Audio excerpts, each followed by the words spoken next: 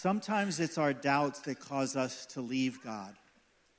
Right? How many of you today might feel like, you know what, I don't know that I can believe in God because this has happened and this has happened and this has happened, right? Anybody with me in that? But the quote said, why not bring your doubts to God? And I believe there's a time in all of our lives where we're going to have doubts, right? John the Baptist was the one that came before Jesus, yet John the Baptist was also the one that said, hey, I'm in prison now, and Jesus, are you the Christ? Right? He's the one, as a baby, he left in his mother's womb. He recognized Jesus before he was even outside the womb. But yet he had doubts. And I believe today that some of us may be coming with doubts. Don't let your doubts keep you from God. Bring your doubts to God. Amen? Amen. So I'd like to introduce Stephen. Oh, Holly's making a run for it. Is there something you guys need? Oh, it's a water.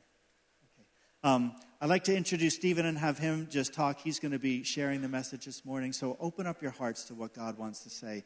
It's going to be good. Thanks. Thank you, Shiloh. Well, good morning, everyone. And good morning to those of you who are online today. My name is Stephen Bordenbury, and this is my lovely wife and better half, Holly. In the past, when I've spoken, I've referenced my health condition, and this morning I want to speak a little more directly to the topics of suffering and healing, because there is a place for both in God's kingdom. I know that I'm not the only one here this morning who might be struggling with a long-term disability, and so I want to acknowledge you. I hope this morning's message is an encouragement to you, and I also want to acknowledge those who are serving as caregivers, giving up a good portion of their lives to take care of aging parents.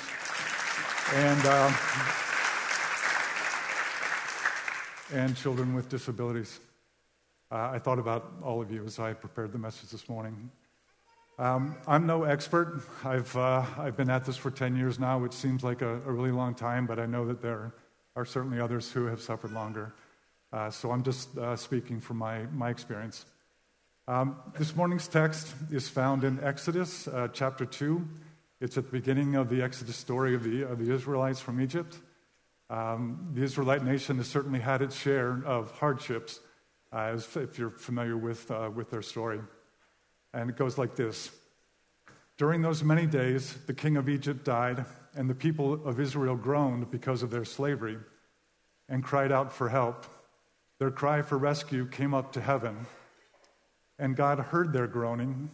And God remembered his covenant with Abraham, with Isaac, and with Jacob. God saw the people of Israel, and God knew. But I want to start with a few stories before we get into the text. A couple of people that you might know. The first one is Joni Eareckson Tada. Raise your hand if you know Joni Eareckson Tada. She runs just a fantastic ministry that serves the young people, the people with disabilities. But if you know her story, in 1967, when she was 17 years old, she was swimming in the Chesapeake Bay, and she misjudged the depth of the water. She dove off of a diving platform and hit her head on the bottom on the bottom, fracturing both her fourth and fifth vertebrae, causing her to become a quadriplegic from the shoulders down.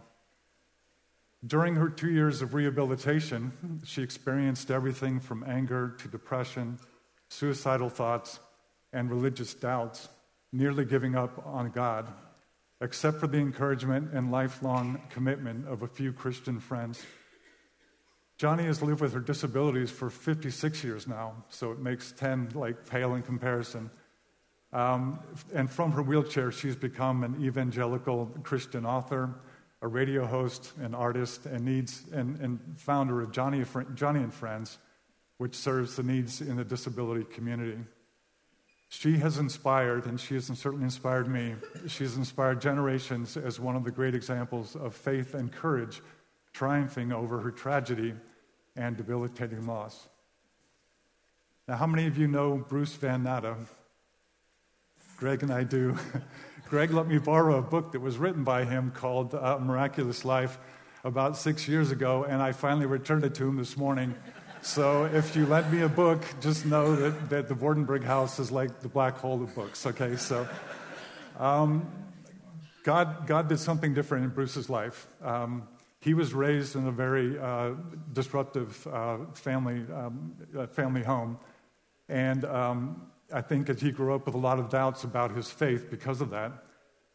16 years before an accident that he had, God called him to full-time ministry, but I think because of the doubts, Bruce decided not to follow through with the call.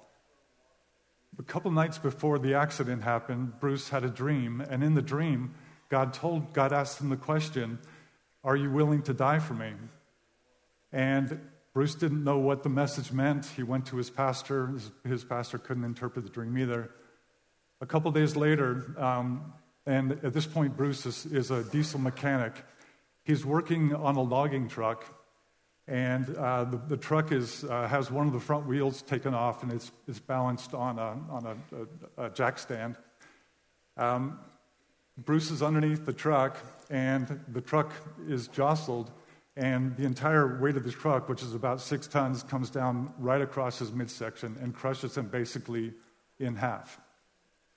So, as you can imagine, it was a miracle that Bruce survived the accident to begin with. He had so much internal damage. As he went through multiple surgeries, they had to remove most of his small intestine. So on top of everything that he had just lived through, which was a miracle, he now is suffering. He's dying from starvation because his body can't absorb the nutrients that it needs through the small intestine. And this is where God steps in. This is where the real supernatural miracle takes place.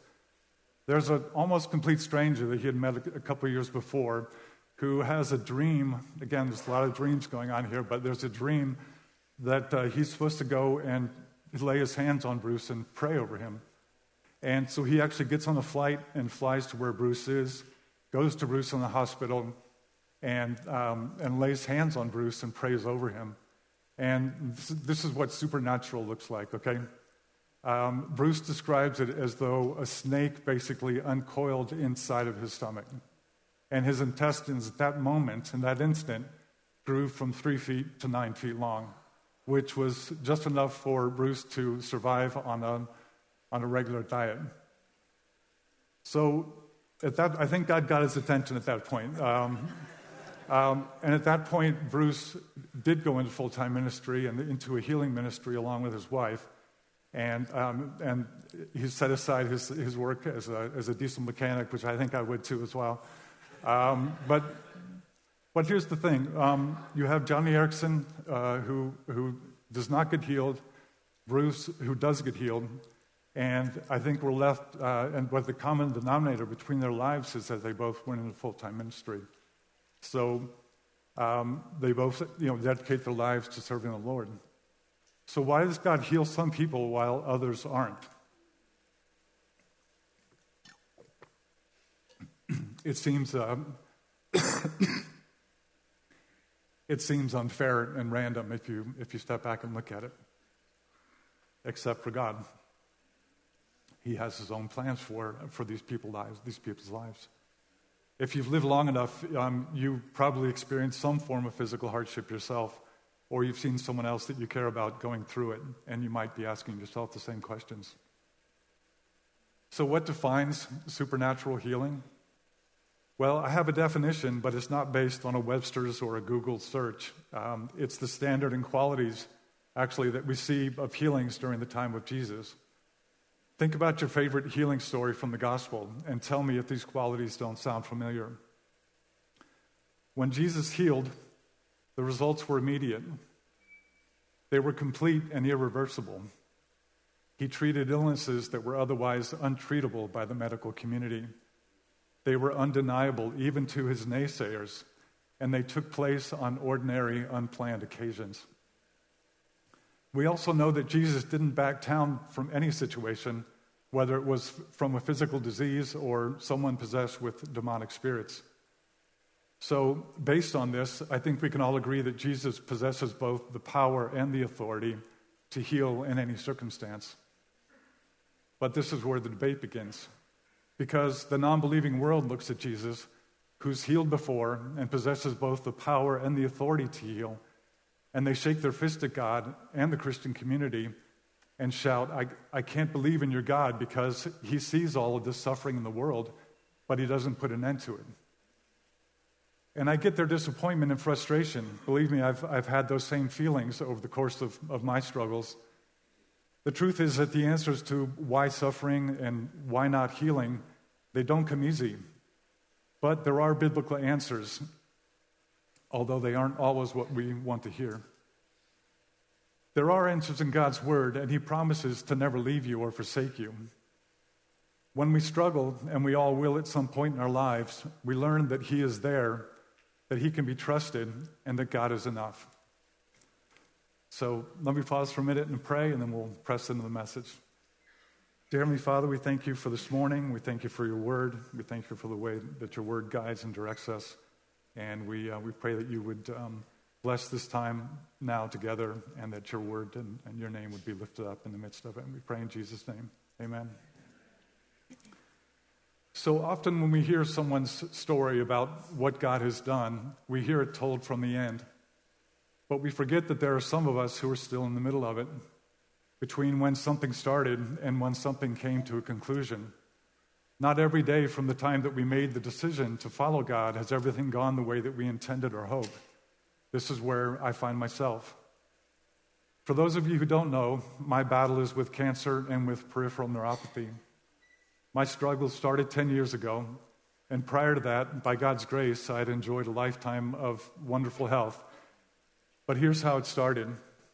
I've always loved bicycling, and in 2013, I trained all summer for a Century Road Ride, which is basically a 100-mile bike trek that I did up in Acadia National Park. It's a ride that had been on my bucket list for many years. But 1 month after the ride, I started noticing tingling in the bottom of my feet. My first thought was that it was a side effect of the bike ride, maybe a pinched nerve. But when the tingling moved into my hands, I started fearing a cardiovascular issue. After seeing a number of doctors, I ended up seeing a neurologist who told me that I had the early onset of peripheral neuropathy. We couldn't determine what the cause was, so we treated the symptoms for the next 3 years. But by 2016, the neuropathy had only gotten worse. So we went to our third neurologist in New York City. Give it up for New York. He carefully went through all the blood work, test results that we had done up to that point, and with a fresh set of eyes, he discovered abnormal protein levels indicating the potential of cancer. Then, and this was such a gift from God, we find ourselves at the Dana-Farber Cancer Institute in Boston, which happens to be one of the leading cancer research institutes in the world, where we meet an oncologist, Dr. Lawback, who is also a Christian and who prays with us at every visit that we have. Again, give it up to God. And it was there, after 3 years, that I was finally diagnosed with multiple myeloma cancer. And while the news was shocking, at least we knew what we were finally dealing with. And sometimes that is the hardest part of medical research. But we could start treating it. Since then, I've undergone 15 types of chemotherapy, because multiple myeloma is a form of cancer that never goes into remission. The best we can do is try to keep it as inactive as possible. So unless God breaks through, I'll be living with these complexities for the rest of my life. So you see how we end up at the feet of God? To be honest, I was surprised to end up on this passage from Exodus, but I feel like it offers a good answer to the question, where is God in the midst of our suffering? The passage is broken down into 3 parts with very clear distinctions between Earth's perspective, heaven's perspective, and the connection between those 2 realms, which is prayer. The first part is suffering from Earth's perspective. During those many days, the king of Egypt died, and the people of Israel groaned because of their slavery and cried out for help. There's the raw truth. This is from Earth's perspective. All the Israelites know is that the Pharaoh died, and when the Pharaoh died, things got bad for them. And they cried out for help because of their slavery. That's the only thing they know from Earth's perspective. And when suffering comes to us, this is the only thing that we know. We find ourselves saying, I don't know what God is doing, but I know this happened and that happened, and I'm groaning and crying out because of it. The second part is the line that connects us between what's going on earth and what's going on in heaven. It says their cry for rescue from slavery came up to God. The next part is what's going on from heaven's perspective. This they don't know. This you and I don't know, except that we have God's word to tell us. This is a suffering from heaven's perspective. God heard their groaning, and God remembered his covenant with Abraham, with Isaac, and with Jacob. God saw the people of Israel, and God knew. Thanks. It's like riding in a minivan here. It's like I got my water ready. It's important for us to remember that God's ways are always higher than our ways. And there are things going on behind the scenes that we simply don't have access to. But you and I have the benefit of this particular passage being recorded in Scripture, which gives us a glimpse into the unknown, clearly stating that God hears, God remembers, God sees, and God knows. And in knowing this, we also see the goodness of God's nature that still relates to us in the midst of our suffering today. Let's look into these 4 proactive attributes of God. First, notice that God hears their groaning. This is often the first question we have when we're suffering. We need to know, does God hear us? We have this tendency to question whether God hears us when he doesn't respond in the way that we want him to, because it goes like this. If God heard my prayers, then he would have done something by now. And since he hasn't, he must not care. So we try to increase our presence before God and generate more noise in order for him to take notice. It's like the children's story of Horton Hears the Who, where the people in the little town try to make enough noise to finally be heard. We become overzealous in trying to communicate with God because we're trying to generate that noise. I have to be honest, I fell into this, got tripped up by this in my own situation, and it ended up driving a wedge between me and God. I increased my time reading God's Word. I increased my time in prayer. I got together with others to pray. Polly and I even went to a couple of healing services because I was trying to get that breakthrough. And while none of these activities are wrong or inappropriate, I didn't realize what had started to seep in. My prayer life became so repetitive and self-centered because I was so fixated on my outcome that I lost sight of the will and the priorities of God. I lost my trust in God, and it corroded the relationship I once had with him. When I received the news in 2019 that I'd recovered as much as I could expect neurologically, when I lost my ability to walk and use my hands, my disappointment caused me to literally turn my back on God. It became too difficult to read his word, and I wasn't sure I wanted to hear his answers to my prayers. This was a difficult time because I've been a Christian my whole life, and this was very unfamiliar territory. But I had convinced myself that he must be tired of listening to my repetition of prayers and the temperament in which they were offered, even though Psalm 55:17 says very clearly, and hear this, evening and morning and at noon I utter my complaint and moan, and he hears my voice. God does not tune you out after a while. He listens to the prayers of the suffering. But this is where our thoughts can take us if we don't receive the answers to prayers in the way that we're expecting. Let me sidetrack for a minute because I need to give you a little context for this passage, but at the same time provide insight into the timing of God. We're at the beginning of the story of Israel. There hasn't been a baby in the basket yet. You know the little baby in the basket, right? The baby Moses. You remember the little baby in the basket who was found, and then he goes to Pharaoh's house. And when he leaves Pharaoh, and it's in Pharaoh's house that he's weaned. And when he leaves Pharaoh, Moses is 40 years old. When Moses comes back to speak to Pharaoh, he's 80 years old. So the time between when God heard and God parted the waters is 80 years. 80 years. That's a long time for the Israelites to wait. How many of you know that God's not on your timetable? It's a hard lesson to learn. And yet, even though they didn't see anything for those 80 years, today's text makes it clear that God heard. And we need to remember this as we wait. Not only does he hear, but God remembers. Now, there's an important distinction in this promise. Notice what God remembered. He remembered his covenant with Abraham, Isaac, and Jacob, and he remembered his redemptive purpose. He remembered that Abraham's lineage would outnumber the stars of the sky, and he remembered that this promised seed would come through a promised line. And in order to preserve this promised line, he was going to deliver the Israelite nation and make them his own people. God's purposes are clear. God exists to save his people. So me not receiving what I asked for is not an indictment of God's goodness or character. He doesn't have to give me whatever I want to save me, and it doesn't require removing suffering from my life. Friends, there are things about the Christian life that we do not and cannot understand, but we must believe that every ounce of it is absolutely necessary, ultimately for God's glory and for our good. Remember, he's doing something that's beyond our comprehension. He's ordering all things according to his will and his redemptive purpose. Next, God also sees his people. So how do we know this? Listen to what we find in Psalm 121.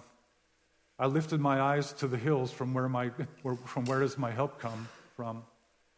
My help comes from the Lord who made heaven and earth. He will not let your foot be moved.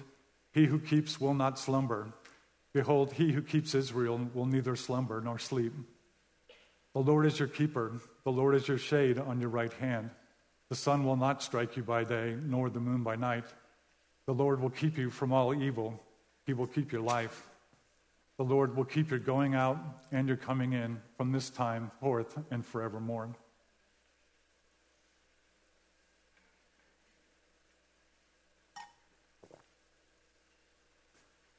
I thought this promise was especially important to those who suffer injustice at the hands of others. When it's safer to withdraw from others and suffer in silence. This passage has the potential to break through that silence because it tells us that he will not slumber, he will keep your life. He doesn't give up on you, don't give up on him. God is aware of all of our circumstances, even when you got that bad diagnosis or when your heart was broken. God was watching. He was not surprised. He was in control. When you suffered that miscarriage or when you tried to get pregnant and it was negative again, God was watching. He was not surprised. He was in control. When your loved one died or when your child was born with disabilities, God was watching. He was not surprised. He was in control. When your parents divorced, when you lost your job, or when that child went astray, God was watching. He was not surprised, and he was in control. But you know what? We go through that list, and all those things are terrible. Why am I not comforted by the fact that when this happened, God saw it happen? In fact, that makes me mad that he saw it, but he didn't do anything about it. You know why it's comforting? Because the alternative is unbearable. It's unbearable to think that there are other things waiting around the corner that might catch God by surprise. It's just not like that. Things which could happen to me that God doesn't see and he can't control. But do you know what I can bear? What I can bear is that this situation hurts me, but the God who spoke the world into existence is calling me to himself. And nothing, no matter how painful, can separate me from his presence.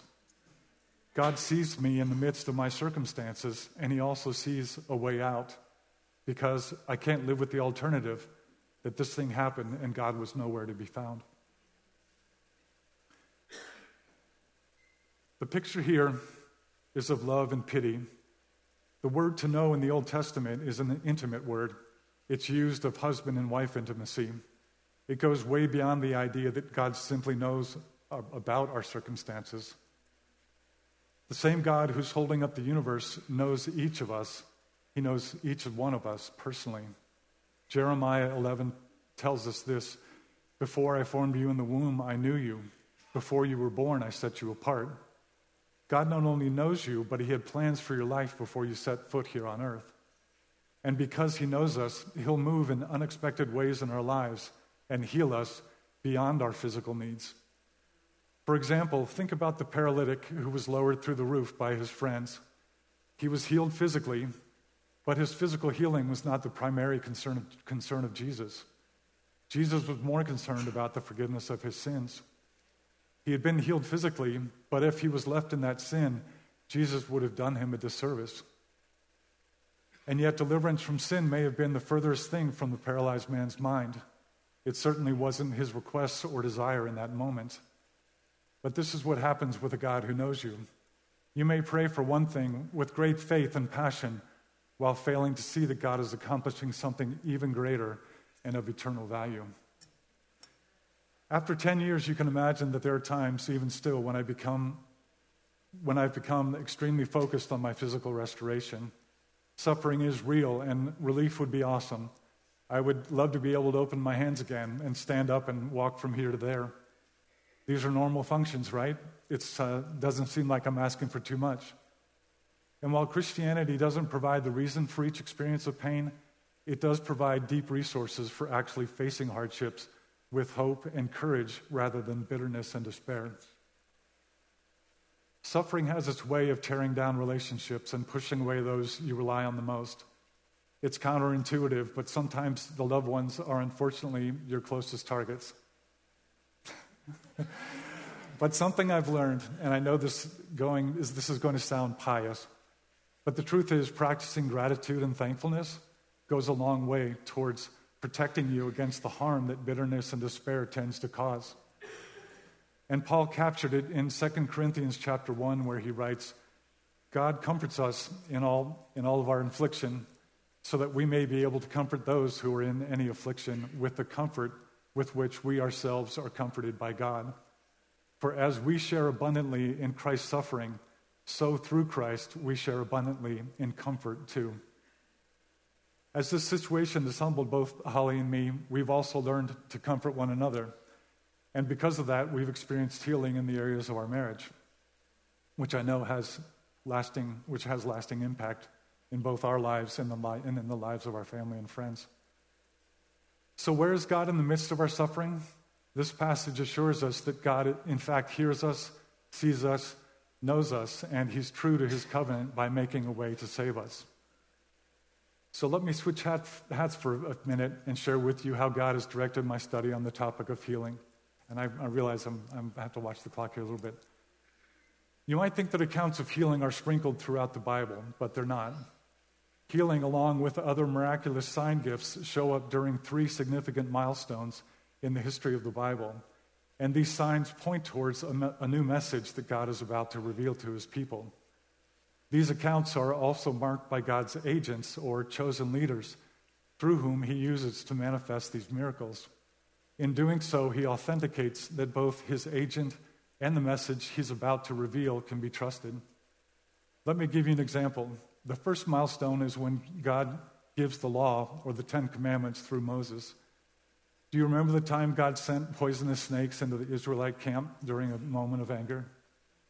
And after pleading with God, God told Moses to fashion a bronze snake, place it on a pole, and lift it up over the Israelite camp so that anyone who looked upon it would be healed. And God affirms Moses with these words, "If there is a prophet among you, I, the Lord, make myself known to him in a vision. I speak with him in a dream. Not so with my servant Moses. He is faithful in all my house. With him I speak mouth to mouth, clearly and not in riddles, and he beholds the form of the Lord."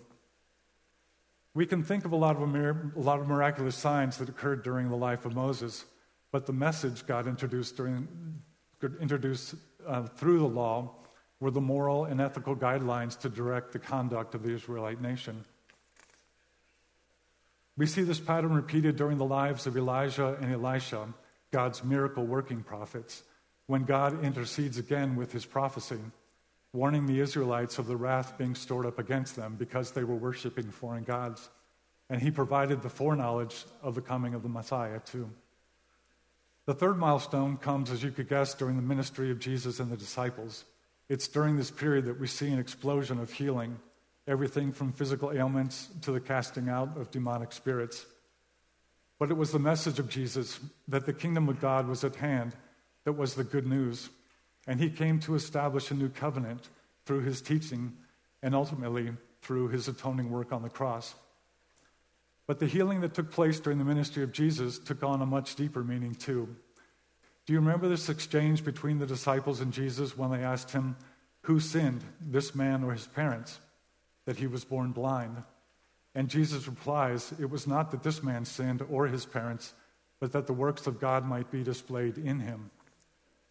This is kind of mind-blowing even for us today to think that Jesus is qualifying suffering and that there might just be a purpose and a value in suffering in order to serve God's plans and further his kingdom.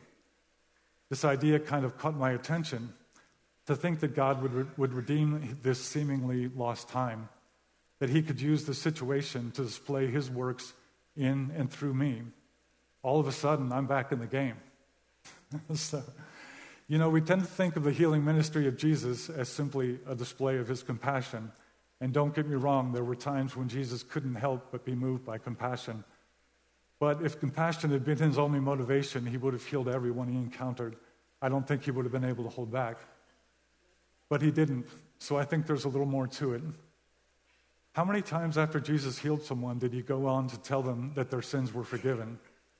First, he took care of their immediate needs, the physical illnesses and disabilities, which set the stage for a much more important message as to why he came.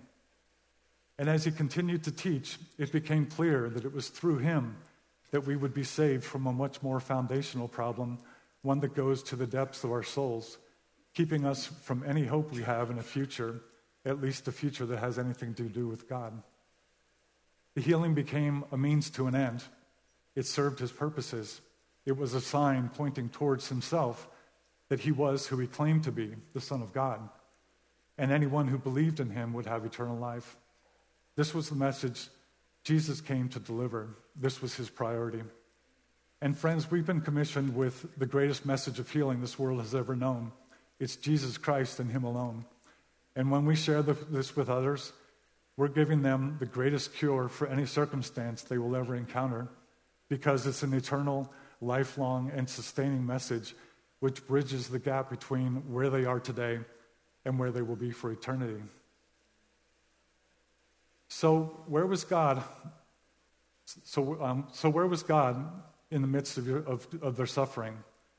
He was in the same place when his Son suffered for your sin, in the same place he was when the spotless, sinless Lamb of God, the second person of the Trinity, with whom the Father and the Spirit had lived through all eternity past, took on a second nature, wrapped himself in flesh, and sinful, evil men beat him, scorned him, and mocked him. The Father condemned his own Son to death and watched him die. That's where he was when you suffered, in the exact same place. He has not moved, and he will not move. And we need to remember it's from that place he orchestrated the greatest victory this world has ever known. We also need to allow for the benefits of suffering in our lives. So what do I mean by the benefits of suffering? First, communion with God is its own reward. And he will redeem the suffering in our lives as we draw closer to him. I've heard him speak to me through prayer. I've seen him in dreams. When I've needed to find that extra gear to get out of bed, he's been there for me. I've been a Christian for most of my life, and I can honestly say that I'm finding a strength in him that I would have never known if it weren't for going through this long-term disability. Second, God will use suffering in our lives to strengthen us. It's like the muscle builder who puts their muscles under a strain that's almost too much to bear, only to result in more strength and greater ability in the future. Third, remember the land which we wait for is not here. We're being prepared for another place, a city whose foundation, whose builder and maker is God himself. Amen. Jesus promises us in John chapter 14, "Let not your hearts be troubled. Believe in God, believe also in me. In my Father's house there are many rooms. If it were not so, would I have told you that I'm going to prepare a place for you? And if I go and prepare a place for you, I will come again, and I will take you to myself, that where I am, you may be also." With such wonderful promises as this, suffering will cause you to loosen your grip on the world. So if someone asks you, is it always God's will to heal? There are two ways to answer. Yes, Scripture tells us that believers have the promise of a resurrected body in heaven. That's already been accomplished. And if you wonder what it's going to be like, look at the resurrected body of Jesus. He was recognized by his disciples, so there must have been some physical resemblance. and he even ate some fish. Tim Keller puts it this way: the biblical view of things is resurrection, not a future that's just a consolation for the life we never had, but a restoration of the life you always wanted. This means that every horrible thing that ever happened will not be undone and repaired, will not be undone and repaired, but will in some way make the eventual glory but it will in some way make the eventual glory and joy even greater. But more likely, what people are wondering is whether God heals this side of heaven. And in this case, no, God doesn't heal in every situation. The Bible doesn't promise it, and experiences teaches us this. So we need to recognize that God is God, and we're not. His plans are not our own. His timing is not ours. He's doing something that's beyond our comprehension. Henry Blackaby put it this way: we must wrap ourselves around his plans instead of inviting and limiting God by asking him to join ours. The world is watching for our response in difficult circumstances. We need to guard against allowing hardship to develop into bitterness and separation, and for suffering to have the upper hand. Because we know that our time here on earth is temporary, and that God promises someday we will be in a place where he will wipe away every tear from our eyes, and death shall be no more. Neither shall there be mourning, nor crying, nor pain, for the former things have passed away. And I'm pretty sure there's no room for wheelchairs there either. So I'll leave my parking pass when I leave. So God assures us that there will come a day when Christ stands victorious, glorified, and vindicated. And when he does, you and I will rejoice even over the worst moments that we've ever experienced as we follow God. I don't know where you are today, but I know that you're here. And I know that because of life circumstances, we all wonder from time to time if God hears us, if God sees us, if God knows us. We may even question if God still loves us. But please, please remember this. If there's ever a moment when you question whether God still loves you or not, you look to the cross. Because when you look to the cross, you'll come to a place where you say, God never has to do anything to prove that he loves me again.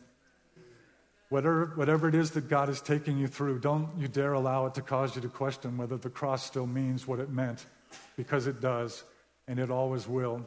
And because of the cross, we have hope. Amen.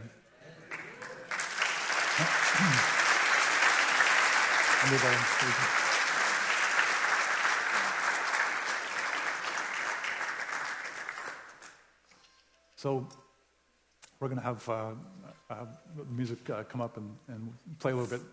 We're just going to take a few minutes to kind of meditate on a few thoughts from the message. A couple of questions that I wanted to throw out to you. What would you do if it happened to you? Are you prepared to allow God to use suffering to move you from where you are to where he wants you to be? My self-centeredness cost me time and communion with God. Do you have circumstances in your life that have taken priority over everything else? Are you willing to step aside and let God be God and allow him to show you his direction? Have you been waiting a long time for an answer to prayer? Ask God for the endurance and strength to carry on, and pray for the flexibility to receive an answer to that prayer in ways that you weren't expecting. And if you've come here today and you're a non-believer, ask God, maybe today is the day you decide to receive eternal healing. He suffered and died on the cross for you to receive, so that you can start on this amazing journey of following Christ. You can receive this form of healing right here and right now. And it pales in comparison to any doubts or temporary circumstances you may be going through. If you would like to pray to receive Christ today, there are going to be members of Shiloh's prayer team up front to pray with you at the altar. I believe today could be the day that you tap into the resources of the Christian life, the teachings from the Bible, the power of the Holy Spirit, and a relationship with the Creator of heaven and earth who cares about each and every one of you personally. So why don't we take a few minutes, bow our heads, and then I'll close us in prayer.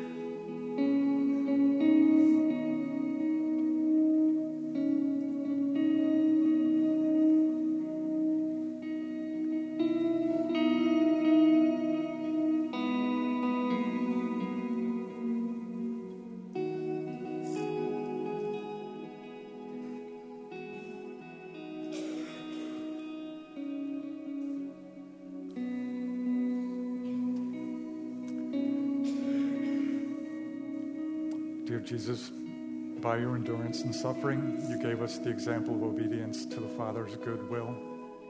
Be near me in this moment of weakness and pain, and sustain me by your grace.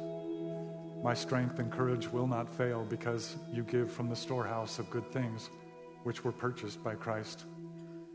Heal me according to your will, and help me always to believe that what happens to me here has purpose, but is of little importance in comparison to my eternal life with you in glory. Amen. So, I guess we're dismissed, but I know that lunch is being served downstairs, so please come downstairs and join us. Thank you for being here this morning. Love you guys. Love you guys. Thank you.